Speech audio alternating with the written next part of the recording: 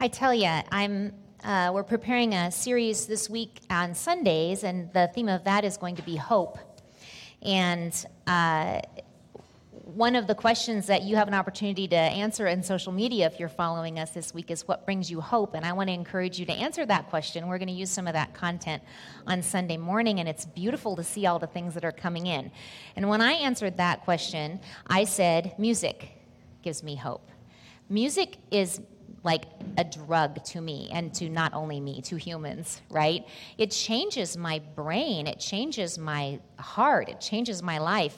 And that changed me tonight, you guys. I'm not kidding. That was beautiful. Thank you so much.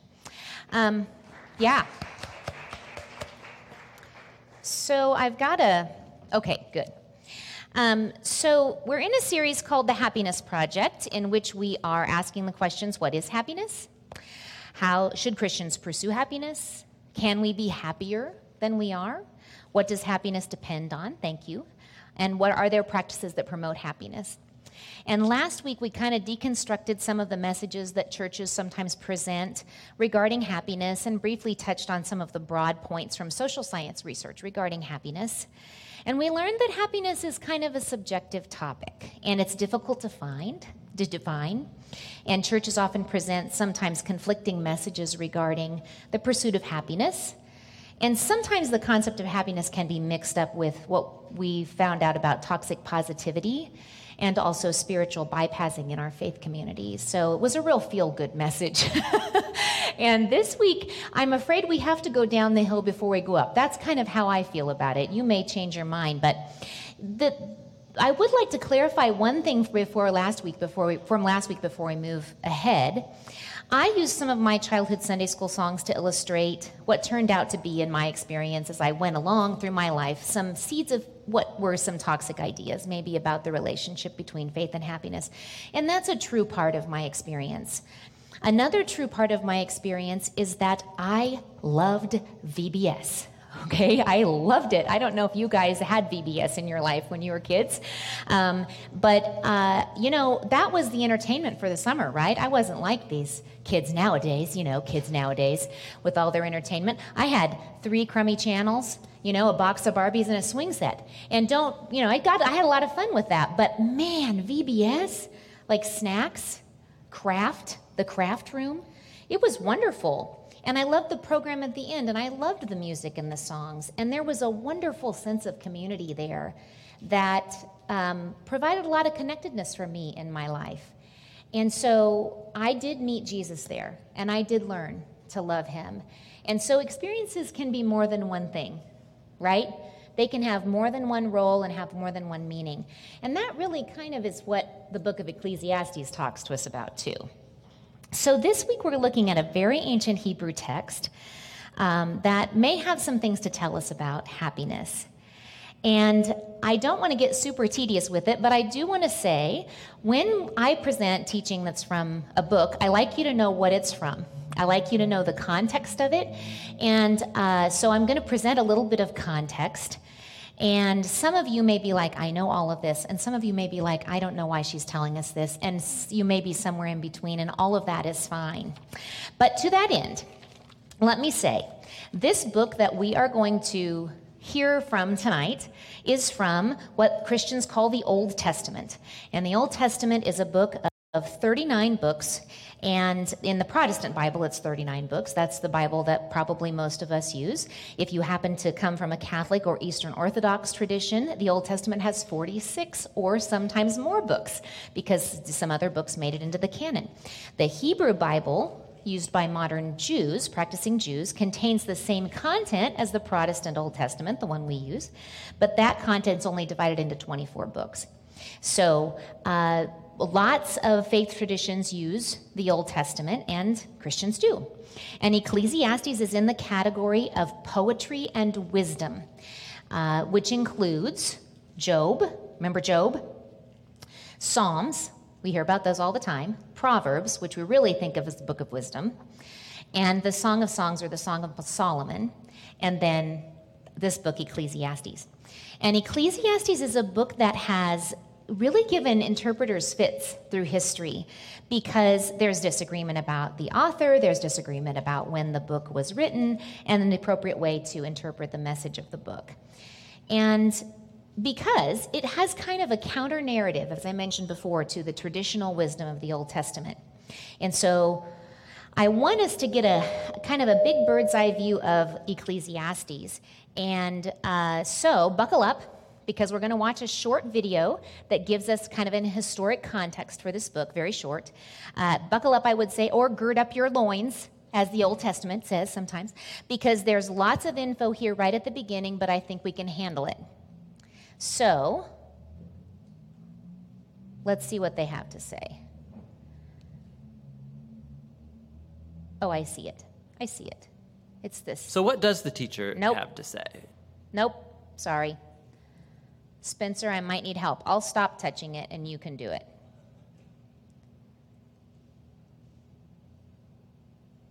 The book of Ecclesiastes. Thank you. It's part of the Bible's wisdom literature, and it opens with this line: the words of Kohelet, the son of David, king in Jerusalem. Now, in Hebrew, the word Kohelet means someone who has gathered people together. And in this case, it's to learn, so it's often translated in English as teacher. And the teacher is said to be a son or a descendant of King David. And so there are different views about who this figure might have been. Many think that it refers to King Solomon, others to maybe one of the later kings of David's line, and still others think that it's actually a later Israelite teacher who has adopted a Solomon-like persona as a teaching aid. Whichever of these views is correct, the key thing is to recognize that the teacher is a character in the book and is different than the author of the book, who remains anonymous. So we do hear the teacher's voice for most of the book, but it's actually a different voice, the author, who introduces us to the teacher in the first sentence and then at the end concludes the book by summarizing and evaluating everything the teacher just said. So the author is someone who wants us to hear all that the teacher has to say and then help us process it and form our own conclusion. How we doing? We doing okay? All right. So one reason that I think it's important to do this is because when we read a biblical text, I think it's really important for us as people of faith in our approach and interaction and relationship with the text to recognize how ancient the text is. This is a very ancient text. The difference in ideas about who wrote that text ranges over hundreds and hundreds and hundreds of years, and the earliest it may have been written, or not the earliest, the latest, the closest to us, it may have been written as 300 years before the birth of Christ, according to scholars. So that's 2,300 years ago. It's a long, long, long time ago in a galaxy far, far away, right? And so we have to recognize that. There's no clear reading of Scripture. We're not picking up something from somebody else that wrote it right here in our context. It's our job to contextualize it. It's our job to bring it into our time and begin to understand it. So it's important also that the author presents a character, this character, the teacher. And that character kind of presents the counter narrative of the book. And then the author at the end comes back and says, what do we think about what this guy said? And so that'll help us in reaching some conclusions maybe about what the author is saying about what is good for people, what is important to remember, what is wise. All right, we have one more short section. Can we handle it? And this tells us a little bit about what the author may be saying or kind of the central message of the text. Just a really short video. I can do it. I'm going to try it. Oh, you're going to do it? You do it. So what does the teacher have to say? Well, the author summarizes the teacher's basic message at the beginning and right at the end. And it's Hevel, Hevel. Everything is utterly Hevel. Now, most English Bibles translate this word Hevel as meaningless, but that doesn't quite capture the heart of the idea. In Hebrew, Hevel literally means vapor or smoke, and the teacher uses this word 38 times in the book as a metaphor to describe how life is, first of all, temporary or fleeting, like a wisp of smoke. But secondly, also how life is an enigma or a paradox. Like smoke, it appears solid, but when you try and grab onto it, there's nothing there. So there's so much beauty or goodness in the world, but just when you're enjoying it, tragedy strikes and it all seems to blow away. Or we all have a strong sense of justice, but all the time bad things happen to good people. So life is constantly, it's unpredictable, it's unstable, or in the teacher's words, like chasing after the wind. Hevel. Now that's kind of a downer. It is kind of a downer, but it provides this idea, this counter narrative. So the narrative of the Old Testament, the central narrative is God is just. And God rewards righteous people, he rewards good people, and he punishes wicked and evil people. And we see that through a lot of the prophecy and a lot of the teaching in the Old Testament. And Ecclesiastes and other books, including the Psalms and other portions of the wisdom literature, come in and say, really? Because I'm looking around, and I'm seeing bad things happen to really good people, right? And I'm seeing a lot of things that don't seem to match this narrative. And you know what's interesting to me is those things live right by each other in the scripture. We didn't have to cancel them out. We didn't have to make them all align. They're both there. And in the tradition of the Jewish tradition of reading scripture, that's totally fine with them. That's the way that we engage with the scripture. We talk about it, we wrestle with it, we let it work on us, and we think about it. And this book definitely provides us that opportunity. Eugene Peterson, in his introduction to this book in The Message, says, unlike the animals who seem quite content to simply be themselves, we humans are always looking for ways to be more than or other than what we find ourselves to be. This idea of looking for something that's going to make us happy, looking for a change in our circumstance. And when we talked about that last week, some of the social science about research kind of said that as well. People often think that a change of some kind, when everybody's needs are met, right? So we're not talking about people who are in poverty or in trauma or in some desperate need. That's a whole different category of conversation, and that's not the one we're having. When our needs are being met, our survival needs, research kind of says if something changes, it's not necessarily going to make us a lot happier. And that's kind of what the writer of Ecclesiastes says. He says right at the beginning, this very famous line, vanity of vanities, all is vanity, and that's that hevel word. And you can go around and impress your friends with your native Hebrew. How are you doing? Well, hevel. It sounds like a cuss word a little bit, maybe. It starts with this idea, and they keep saying this over and over in many different ways. It does kind of remind me of Debbie Downer. Do you guys remember Debbie Downer? Hevel. Sounds like something she would have gone around saying. And the teacher runs through a list of things that he pursued to try to find meaning. And I'm going to read this passage to you from the beginning because it really summarizes, and it's kind of beautiful poetry. What do people gain from all their labors with which they toil under the sun? Generations come, generations go, but the earth remains forever. The sun rises and the sun sets and hurries back to where it rises. The wind blows to the south and turns north, round and round it goes, ever returning to its course. All streams flow into the sea, and yet the sea is never full. To the place where the streams come from, there they return again. All things are wearisome, more than one can say. The eye never has enough of seeing, nor the ear its fill of hearing. What has been will be again. What has been done will be done again. There's nothing new under the sun. Is there anything of which one can say, look, there's something new? There's nothing new under the sun. It was already here long ago. It was here before our time. And here's the kicker, and this is the thing that really gets the goat of this teacher, that really makes it bitter for him. No one remembers the former generations, and even those yet to come will not be remembered by those who follow them. So the teacher has identified himself as a king in Israel. Commentators differ on how this should be interpreted. In any case, to the readers of this book, that indicates this person has authority and knows some stuff, knows what he's talking about, has the opportunity to have had a lot of experiences. And so that gives this book a little bit of authority because it's pushing back against the traditional wisdom. So in the first 2 chapters of the book, the teacher runs through all the stuff that he tried and tested to see if there was any meaning. And it's a very interesting list. And one thing that I think is so interesting about reading a book like Ecclesiastes, even though it's so old, it's so human. I mean, how many of us have felt the way that poetry felt at some time in our life? This is a mess. Why am I doing this? Right? That's a universal human experience. And so he's tried all this stuff. He's tried wisdom itself, which is a little bit of a weird flex for a wisdom writing. He's like, I've tried wisdom. I mean, I'm writing this wisdom book, but I've tried it. Spoiler alert, not so great, you know? He tried pleasure, he said, including laughter and wine and even what he called folly or foolishness. But he says he did it while thinking about if it was good or not. And he said, yeah, that turned into nothing too. He tried all kinds of great projects, building things and planting vineyards and accumulating possessions and money. And he was like, it's fine, but it's not really that great. Even built a great harem. So for those of you that are building a harem to pursue happiness, spoiler alert, according to Ecclesiastes, that ended up meaningless as well.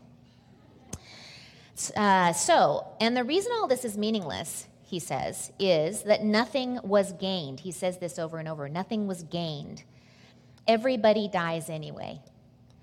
You can be wise or foolish, you die. You can be rich or poor, you die. You can know things or not know things, you die. And that's kind of hard to argue with, right? It seems like he has a point. And he goes one step further, and we're about to be at the bottom of the hill, I promise. We're gonna make a turn here in a minute. But I think to talk about this in a meaningful way, you kind of have to go to the bottom of the hill. You kind of have to talk about it in context of what real life is like for people, for humans. He talks about an image of oppression. And I read this scripture last week, and I spared you the saddest part, but I'm not going to spare you the saddest part this time. I'm going to read the whole thing. He says, I saw the tears of the oppressed, and they have no comforter. Power was on the side of their oppressors, and they have no comforter. And I declared that the dead who had already died are happier than those who are still alive. But better than both is the one who has never been born, who has not seen the evil that is done under the sun.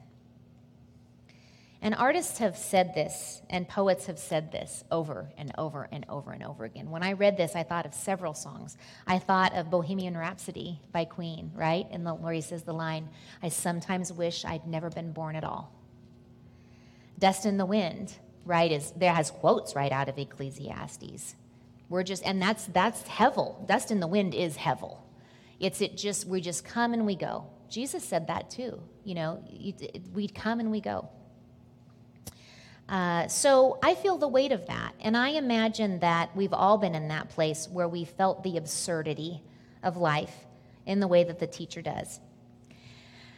So I also thought, because I sometimes have an inappropriate sense of humor, wouldn't it be a funny graphic to graph that out? Like, best way to be according to the teacher. Never been born, died, living. And then living has several different categories. And that's what we're going to get to next week. Because he's like, well, if you've got to be alive, some things might be better than others. So again, this guy is kind of giving me a real Eeyore moment, right? Eeyore says here, could be worse, not sure how, but it could be. I did love Eeyore, though. I love Pooh. Did you guys read Pooh? You could kind of feel the truth in that text all the time. And people didn't like Eeyore, but he always told it like it was, for sure. So what does all this have to do with happiness, you may ask? Well, it seems to echo some of the research that we heard last week, in that your circumstances, whatever we're chasing after, sometimes it doesn't end up like we thought it was going to. Sometimes it doesn't really give us the bang for our buck that we were looking for, right? And according to Ecclesiastes, at least, it may not have lasting meaning. And there is injustice, and things don't work out the way we planned. I think it's interesting to think about this text, and there's, as I said, there's many ideas about when this text was written and by whom, and I don't know who wrote it and when they wrote it. But one of the theories is that this was written by a person in Jewish history who was living in exile. So this is a very brief overview of Jewish history. So in the early books of the Old Testament, we have the creation story and the early patriarchs. And then the Israelites end up in Egypt, right? Way down in Egypt land, let my people go. That part, right? And then they get delivered out of slavery. And then there's a whole bunch of time about gaining the promised land. So it's all about the promised land. And they become established in the promised land. And then they have judges, and they have a monarchy, this flourishing kingdom. And then they become, they're attacked several times, but the final time they get exiled to Babylon.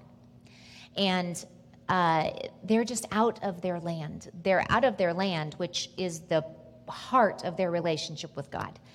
That was the promise. This is going to be your land. And that's what was promised all through the earlier scriptures. And they're out. They're out. They're away from their temple. They're away from all of their practices of worship. They're spread out. They're not together. They're in bondage. And then one of the theories is a person is writing this book.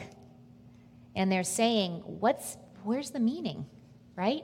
Did any of this mean anything? Did any of these promises mean anything? Here I am. I'm in Babylon. I'm in exile. Did God's word mean anything? And everything has come to ruin. So I think it's interesting to hear that in context. But there is some respite. There is some respite in the text. And I actually derive a lot of meaning from this text because it's so real, because it really connects to the human experience. It doesn't put something on top and say, ha, ha, ha, la, la, la, kind of like the masks that Philip was talking about on Sunday. No toxic positivity here. That's one thing that this book does not have. But the respite comes in three forms. And those three things are the things we're going to be talking about over the next 2 weeks as long as we're in this series. So the first respite is things have meaning when they're in their season. Things have meaning when they're in their season. And we heard that in the song tonight, right? And it's a series of opposites in that song.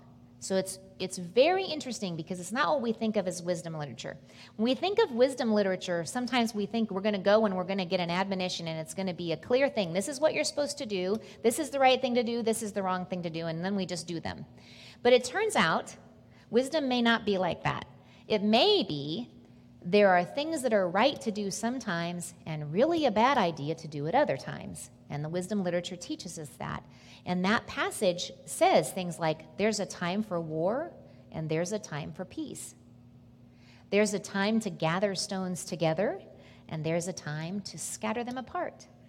There's a time to embrace and there's a time to refrain from embracing.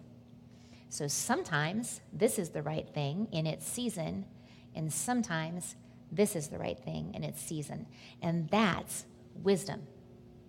That's the nature of wisdom. So things have meaning when they're in their season. That feels good. That feels like a respite, something we can land on. The second thing that's a respite that we're going to see coming on is, since this is our lot in life, and that's really how the teacher says it, this is our lot. This is how God has given us. We try things and they don't work out and then we die. That's kind of his message. But he says, since this is our lot, some things may be better than others. Maybe there's wisdom is better than folly sometimes. Maybe it's better to have two instead of one. Remember that one from last week? He says it's better to have two, have a friend. It's better to have a friend to pick you up. So there are some things that are better than others that give us comfort. There's a beautiful refrain in this song, and it really does sound like a refrain in the language of the book that just comes back every time. And he says, there's nothing better for people to do than be happy and to do good while they live, that each of them may eat and drink and find satisfaction in all of their toil. This is the gift of God, which I think is a beautiful, beautiful sentiment. And the last respite that we find, and this comes at the end, when the author of the book comes back and gives commentary. So we've got all this thing about there's no meaning.